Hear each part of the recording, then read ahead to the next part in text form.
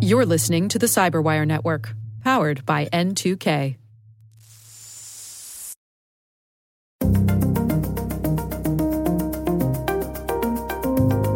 Technology is not designed for older users.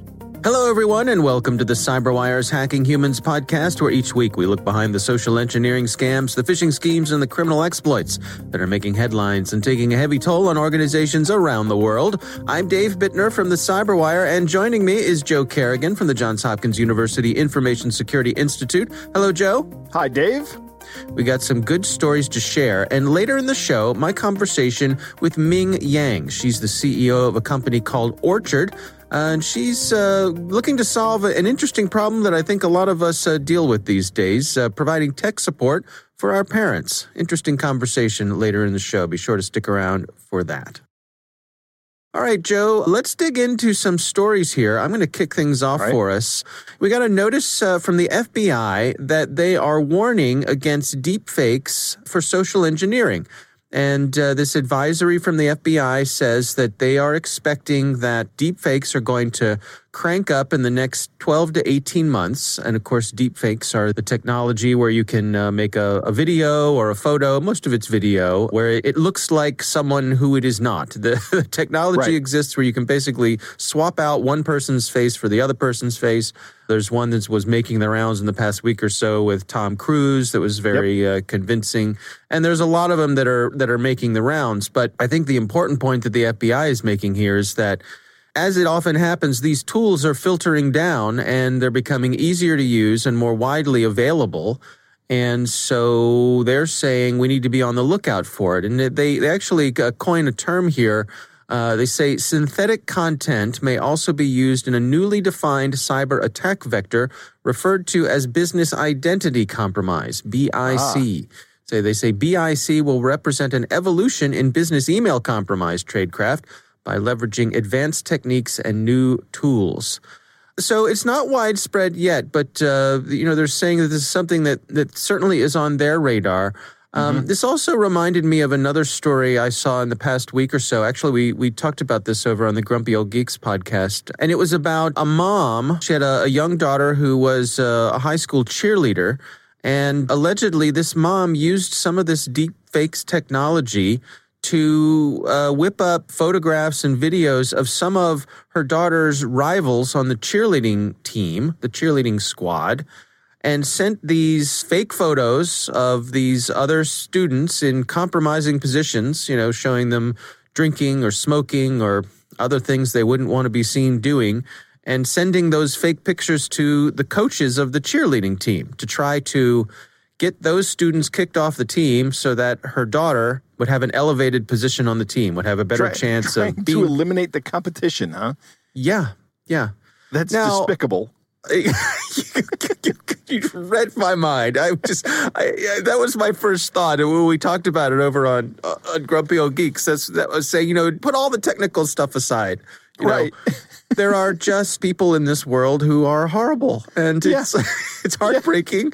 What a lesson for this daughter to learn. This is not a good way to go through life, in my estimation. No, it is not. I will agree with that 100%. Trying to kneecap the competition virtually or otherwise. Like Tanya Harding, going like a virtual Tanya Harding. And again, it's allegedly this is what this woman was doing. And I guess it didn't work because the coaches figured it out, and now the mom is in hot water for this fraud that she perpetrated, again, allegedly. But so I guess the point here is that this stuff is starting to make its way into the everyday world, and the FBI has their eyes looking out for it. Another thing we saw recently is some technology that tries to detect deepfakes. And evidently, they're looking at the eyes. The reflections in the eyes can be a giveaway as to whether an image is real or not. But of course, it's just an arms race. I have some bad news for you, Dan. It's only a matter of times before these algorithms generate believable reflections in the eyes. Right. Exactly. Yeah, it's just an arms race. Yeah. The bad guys will latch on to that. They'll up their game and it'll be back and forth, cat and mouse for a while. This is one of those things it's easy to say, oh, that's off in the distance. Oh, we don't have to worry about that yet. But as the story with the cheerleader pointed out, no, it's starting to seep in. Yeah, it's starting to seep in. As the FBI says, not widespread yet, but there's no question that as these tools become more easily available and you can just log into a website somewhere, upload your video and say, make me look like Tom Cruise. Right. It'll just do it. And it'll be convincing. There's the flip side of this as well. Let's say you do get some videos of somebody doing something illicit, right? And let's say this is a person in power and they've done something terrible and they have pictures of it. Well, now this person can run for cover under the deep fakes excuse, right? This isn't me. That's a deep fake image of me. Right. Clearly that was not. Look how dead that person's eyes are. That's not me. All right. Well, that is my story this week. Of course, we'll have links to that FBI news release there. Joe, what do you have for us? Dave, my story comes from your favorite organization and one of mine, the AARP. Hey now. Oh, the truth hurts. They have a good story on their website, and we'll put a link in the show notes. It's about phantom debts. Now, these are phony bills that crooks insist that you pay right now. Not only will they attempt to collect money from you, but they will also try to gather as much information from you as possible during the course of this, if they're not legitimate. But there are some kind of crossovers with legitimate debt collection companies. In fact, we'll talk more about that down as we get into this story. The idea is they want to scare you into thinking that you're going to be sued, arrested, or thrown in jail for money you probably don't even owe. And there's all kinds of laws that govern debt collection, and there's all kinds of situations. Debt is traded. There's a marketplace for debt. And as debt ages, at some point in time, it becomes legally uncollectible. But that doesn't stop debt collectors from buying that debt and still trying to collect on it. They buy it for a very low price, right? Pennies on the dollar. Right. And if I can buy like $100 debt for $1, and I can go to somebody and say, hey, I want to settle this debt with you. It's $100 that you owe. But you know what? I'm willing to settle for $20. And I've just multiplied my money by $20. But if that debt is beyond a certain age, you're not obligated to pay it legally. You might argue that you're morally obligated to pay it, but that's a different discussion. The FTC last year heard 53,000 complaints about debt collection practices, and they actually went out and shut down an Atlanta-based debt collector. This company was called Critical Resolution Mediation. They were doing stuff that was definitely illegal. Like they were posing as law enforcement and attorneys and process servers, and they were threatening people with arrest and imprisonment. In many cases, these debts were what they call phantom debts that were never owed or were no longer owed, like I was talking about earlier. These people will call you incessantly, and they'll even try to call your family because sometimes you have family information on these debts, and they don't care who pays. They just want their money. Right. If you're an older person, and they may call your kids and go, hey, your parents owe this debt from this doctor bill from 8 years ago. You got to pay up. And your kids pay. That's fine with them. They don't care. They're happy to get the money. Yeah, I bet most of us, I remember in my, younger days, those years sort of right after college when we were all starting our lives and our families and all that sort of stuff. And inevitably you'd have some ne'er-do-well associate that you knew socially from college who some debt collector would be trying to track down, and they'd call and they'd say, hey, do you know Joe Jablonski? Do you know where we can track him down? And they'd be trying to get information. Seems like the older you get, the less that happens. Right, yeah. People know, don't put me on the list. We saw a story come by in the past week or so. This was from the BBC, and there was a person who got a phone call from one of these sort of phony debt collectors, and they said, take me off your list. And the caller replied and said, give me $1,000 and I will. Right. The brazenness. Right. That's terrible. Yeah. The AARP and the FTC and the Consumer Financial Protection Bureau have some tips about what to do when these people call. Number one, find out who's calling. Get the name and the address of the company and the person that's calling you and the telephone number. Also, it says ask for a license number too. Some states require that debt collectors be licensed. If you're denied the information, that's a red flag, right? I'm not giving you my license number. Oh, okay. We're done here, right? Right. Get what's called validation of the debt. So within 5 days of contacting you, a debt collector must tell you the amount of the debt and the name of the current creditor. And if they don't have that information, then that's also another red flag. Never respond to threats. They say if someone says that they'll have you arrested if you don't pay immediately, hang up and report the collector to the FTC.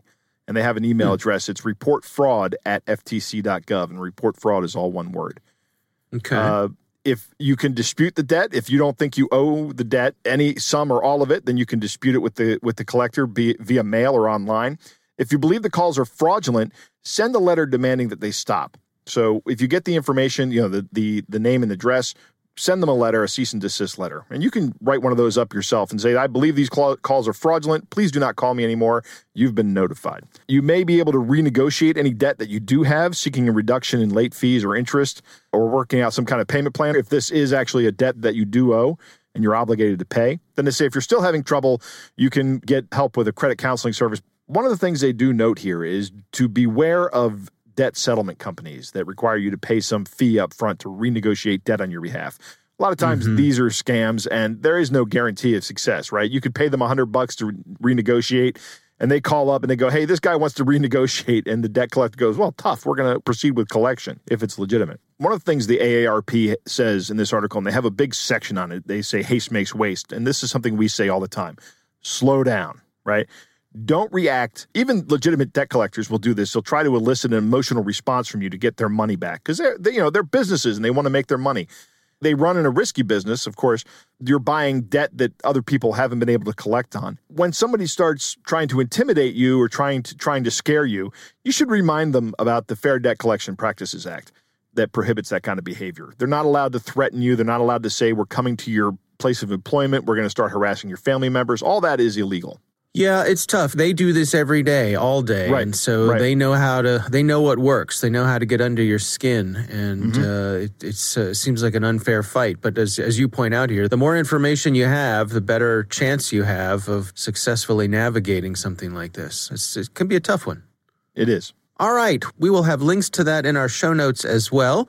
It is time to move on to our catch of the day. Dave, our catch of the day comes from a listener named Anthony. And Anthony writes, hey, Joe, hope all is well. He sent this to me on LinkedIn, by the way. I should say that. He said, I always enjoy the podcast. I want to share an email that I received that fits perfectly with your Hacking Humans podcast. I removed the personal information from the email, but the other personal information in the message is not mine. So there was some that matched up with his, but most of it wasn't. He says, enjoy and keep podcasting. So, Dave... All right. Well, this alleges to come from someone named Barbosa Salvatore, who's a senior investigator at Federal Crime of Investigation. Right. Which is not a thing, but we will proceed as if it is. And actually, their return address is federalcrimeofinvestigation@gmail.com. Seems legit, doesn't it? Right off the bat. I'm nervous. You've got my attention, Mr. Federal Crime of Mr. Barbosa. All right. Well, it goes like this. It says, hello. After receiving this email, we will issue a legal warrant on your name within the next couple of hours. So before you do anything, read this email very carefully and respond back early as possible. You are hereby notified that a lawsuit has been filed against you for 3 serious allegations. Speedy Cash is a client of ours, and we're going to be representing them in future legal proceedings. The charges with Speedy Cash pressed on you are violation of federal banking regulation, collateral check fraud, theft by deception. The affidavit states that X was monitored online using this email address, IP address, social security number, date of birth, driver's license. Address, your banking information in place of employment's information, which are in order to solicit funds from a restitution which is owed and operated by the Speedy Cash, who owns and operates more than 350 online cash websites, web portals, and many of the sub-lenders are working with them. The funds were successfully transferred into your bank account utilizing an interstate EFT, which stands for Electronic Funds Transfer. Basically, all the payday loan companies and payday loan store in the state of Pennsylvania working under my client, which is Speedy Cash. When the creditor attempted to extract the funds back from your account as a repayment, at that time 6 EFTs were returned back, constituting worthless electronic checks. So, as of now, rather than chasing you for money, the creditor have simply decided to write this money as a loss, as well as declared to be stolen, and they press charges against you. Now the affidavit is taken by FDCPA law. That means Fair Debt Collection Practices Act under Section 9, Chapter 19. Now, this means just 2 things for you. 1. If you are on any state-supervised probation on payroll, then you will need to intimate the officer about this case. 2. If you have any prior convictions, including but not limited to worthless check, grand theft, or money laundering, so please be aware that they shall handle this case as a habitual offense, as your state is zero-tolerance state. It is also to inform you that the creditor has the rights and authorities to inform your employer about this case, and what will be the results and consequences comes once this case is downloaded and executed with the judgments against you is because you have kept your employer's name as a security, and also as an additional security, 2 more names were used.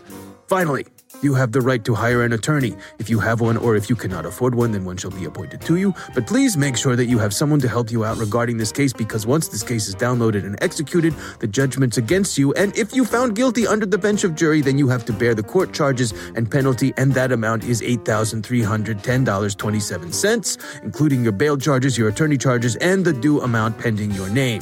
Finally, your name and social security information would be reported to the 3 major credit bureaus of USA, such as Equifax, TransUnion, Experian.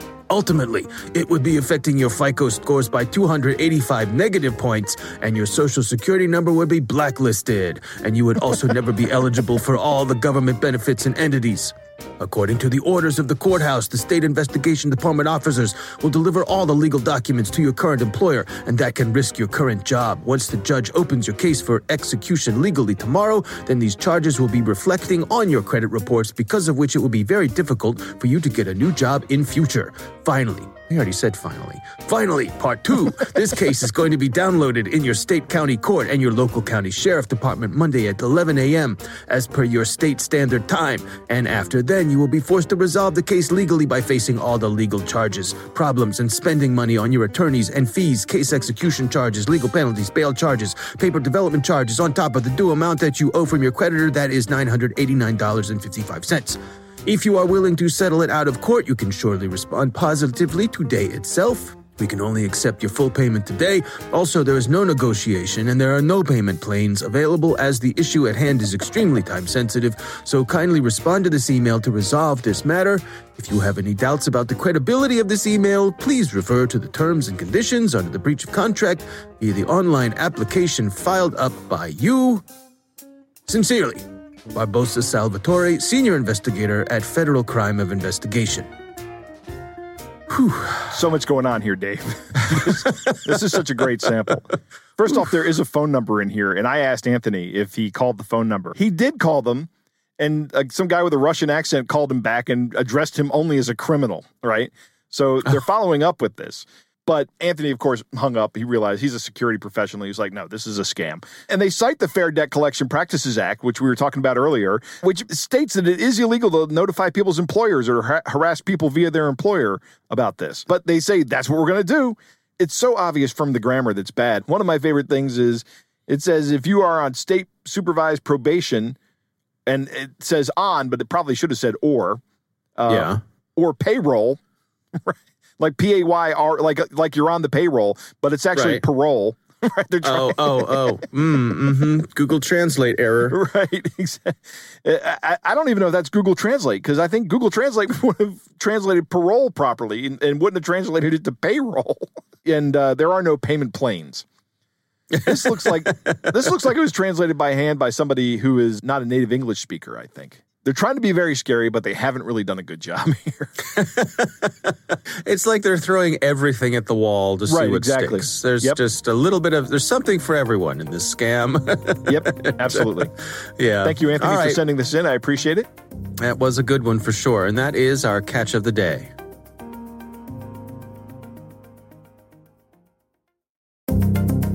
All right, Joe, I recently had the pleasure of speaking with Ming Yang. She is the CEO of an organization called Orchard, and they are focused on providing tech support to parents. I think this is a a useful service? Here's my conversation with Ming Yang. It's one of those problems that we've ignored for the longest time, that everyone knows the kind of digital literacy in the older population is a huge problem, but we never experienced the pain point that much that people are willing to step up and say, hey, I think this is something that needs to be solved. And with COVID, I think that really highlights how big of a problem this is, that people are now literally can't attend family celebrations just because they don't know how to use technology.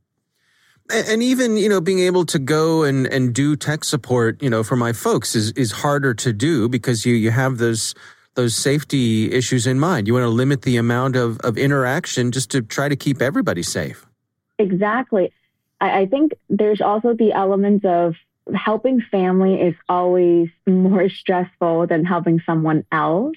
There's that emotional connection involved, and we're so emotionally tied to the success of our parents being able to do things with their phones, with their computer. So when they make the slightest mistake, we just flip. Well, and I think it's also from their direction too.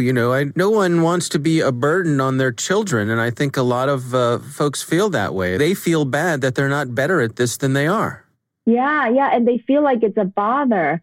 This seems like such a small problem. So what that they feel like a bother. My mom recently, and this is a bit of a kind of a sad story, but recently my uncle passed away in Hong Kong, and he was in the emergency room. So no one had a chance to say goodbye, including his family.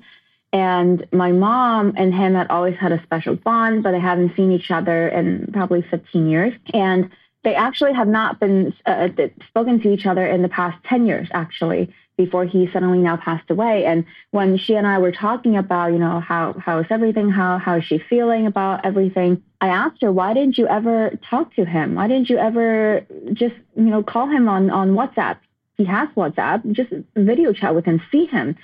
And she said, well, I know how to use WeChat because you taught me and you set that up for me, but I didn't want to bother you any further. So I didn't, and I couldn't figure out WhatsApp. So I didn't ask you to help me. And because of this mental barrier that she didn't ask me, and she now can no longer talk to her brother again, literally for the rest of her life. Yeah. And it's these little things that really highlights for me in my own day-to-day how important digital literacy is, and having someone that's dedicated to help our older parents with technology, how important that is. It also strikes me that it emphasizes the importance of folks like us reaching out and asking the folks who are responsible for, what is it that you would like to do? Is there anything that you would like to be able to do with technology that you can't do right now? To not just assume that because they can use their TV or their computer that's enough. Absolutely.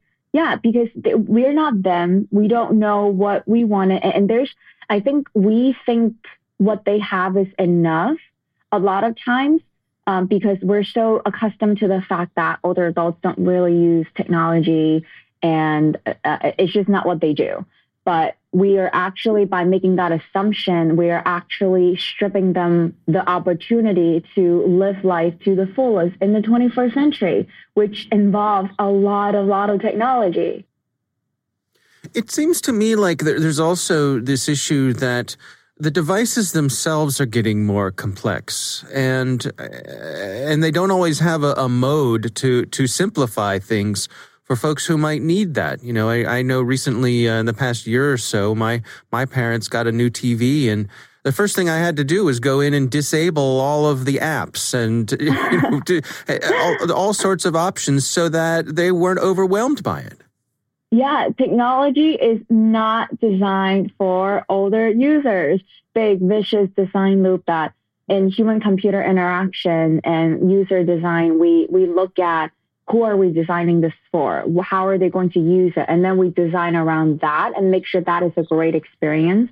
And because of the most part, designers don't think that an older adult will be the target audience for using the technology. So then they don't design for the older adults. which then older adults cannot use it because it's not designed for them, which this creates this giant vicious cycle that I think it's time for some breaking.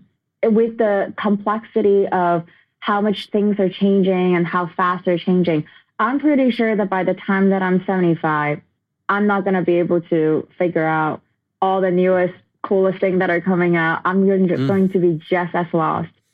Yeah, no, I find it for myself. I rely on my kids sometimes, or just say, just make it work. Just make it work. I don't need to know how. Just make it work. and I think that is kind of that speaks a lot about the age difference and kind of the priorities in our life. Where I think for one of the things for young people, yes, of course, we grew up in the digital transformation age. Like we have a very strong intuition about where the buttons go, what they would do. But it's also that we have the mental energy and the time to just go and explore and make mistakes. Whereas when we are older, we just need things to work. We have things that we have to do. We have goals we got to hit. We just need it to work. We don't have time to really explore around. So I think that priority shift means that we need to be doing something to help people that are older to adapt to kind of the newest technology that could be actually beneficial for helping them with their work or achieving some kind of goals. Well, help us understand, I mean, the work that you're doing at Orchard, where you're doing technology coaching and you're doing support services for older folks. What are some of the things that you've learned through that process? Have there been any things along the way that have been surprising for you? Yeah, definitely. So many. The biggest thing is I've always thought, and this is a very general assumption, just like everyone else, I don't really understand older adults and their use for technology. Before I started Orchard, I used to think that they just need help. Let's say setting up an iPad or texting some pictures to a friend, but they just need help and that's it.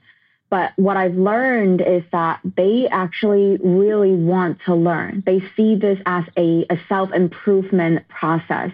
That it's similar to, for us, it's going to the gym. It's an ever-growing self-improvement process that it's stressful. We know that it's good for us and we put it off, but we know what we should do it. So that's why we get the gym membership that we use, let's say, like once a month. But for older adults, it's the same thing. It's a learning process. They know that it's good for them. Learning technology is crucial. They know the benefits, but they need help, but they need someone that is consistent, that is patient, that understands what they need to know and how they need to learn it. And they just have not been able to find these people.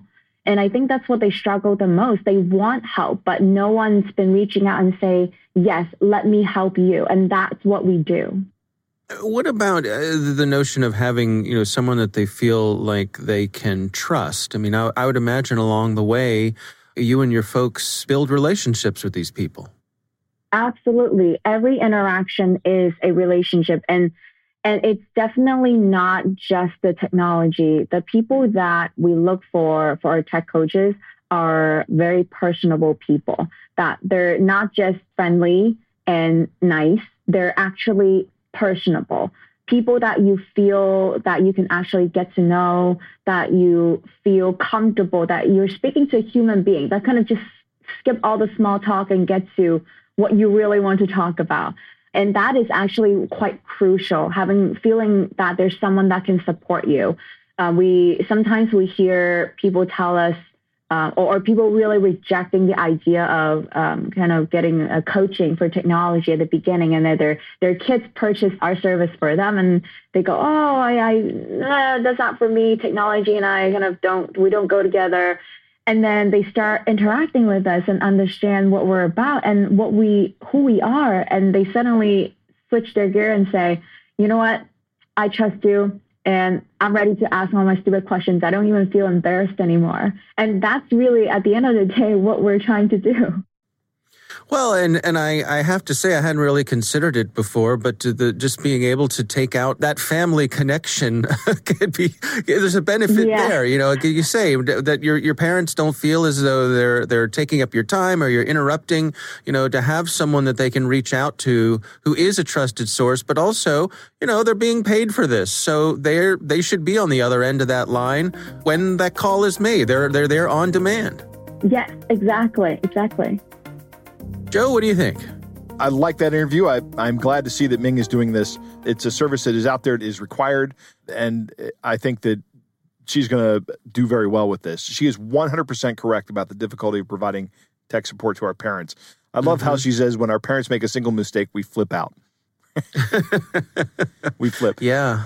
It's very difficult to do that with our parents or our in-laws because, especially when you're doing over-the-phone tech support, it frustrates me to no end, but we still do it. Ming's story about her mom and her uncle is heartbreaking, though. I hated to hear that, and it was sad. I feel for her, and I understand how she feels about this as well. You know, she feels like she could have done more, and it sounds like that is what started this and what maybe inspired her to start this company. I agree with you, Dave, that things come with way too much functionality, particularly for older users.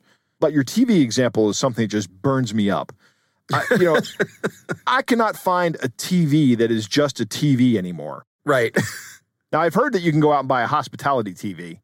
Industrial displays. So, the display is kind of like, the menuing system at a McDonald's, those kinds of things. Those exist, but they cost a premium. I like what she says, learning technology is a mental exercise and people want to learn. That is probably true of a lot of older people. They want to learn. I don't have a problem in acquiring the skills to use new technology, although I will say I haven't bothered learning how to use Snapchat yet. Right. Beyond sending a picture to somebody or sending a text. With her company, when she starts talking, I think, why didn't I think of this? This would have been a great business opportunity for me. But then she kind of lays this out, and her instructors have to be friendly, nice, and most importantly, personable. And I am none of those things. So it's not really a good business model for me. Yeah.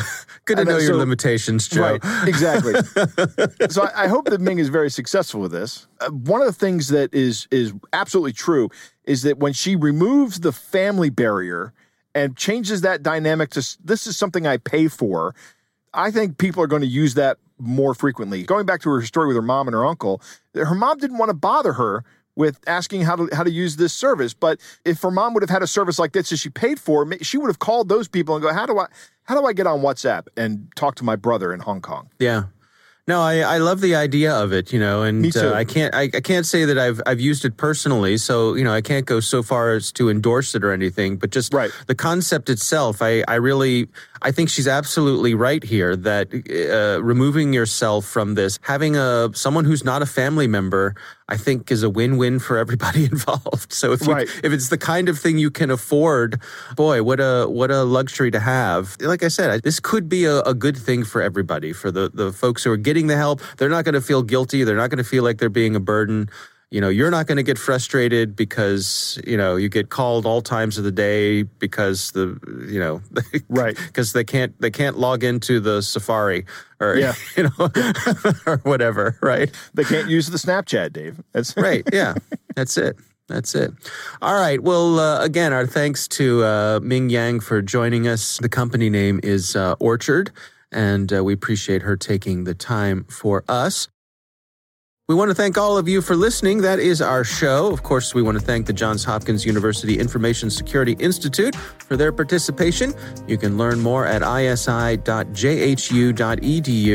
The Hacking Humans podcast is proudly produced in Maryland at the startup studios of Data Tribe, where they're co-building the next generation of cybersecurity teams and technologies. Our senior coordinating producer is Jennifer Iben. Our executive editor is Peter Kilpie. I'm Dave Bittner. And I'm Joe Kerrigan. Thanks for listening.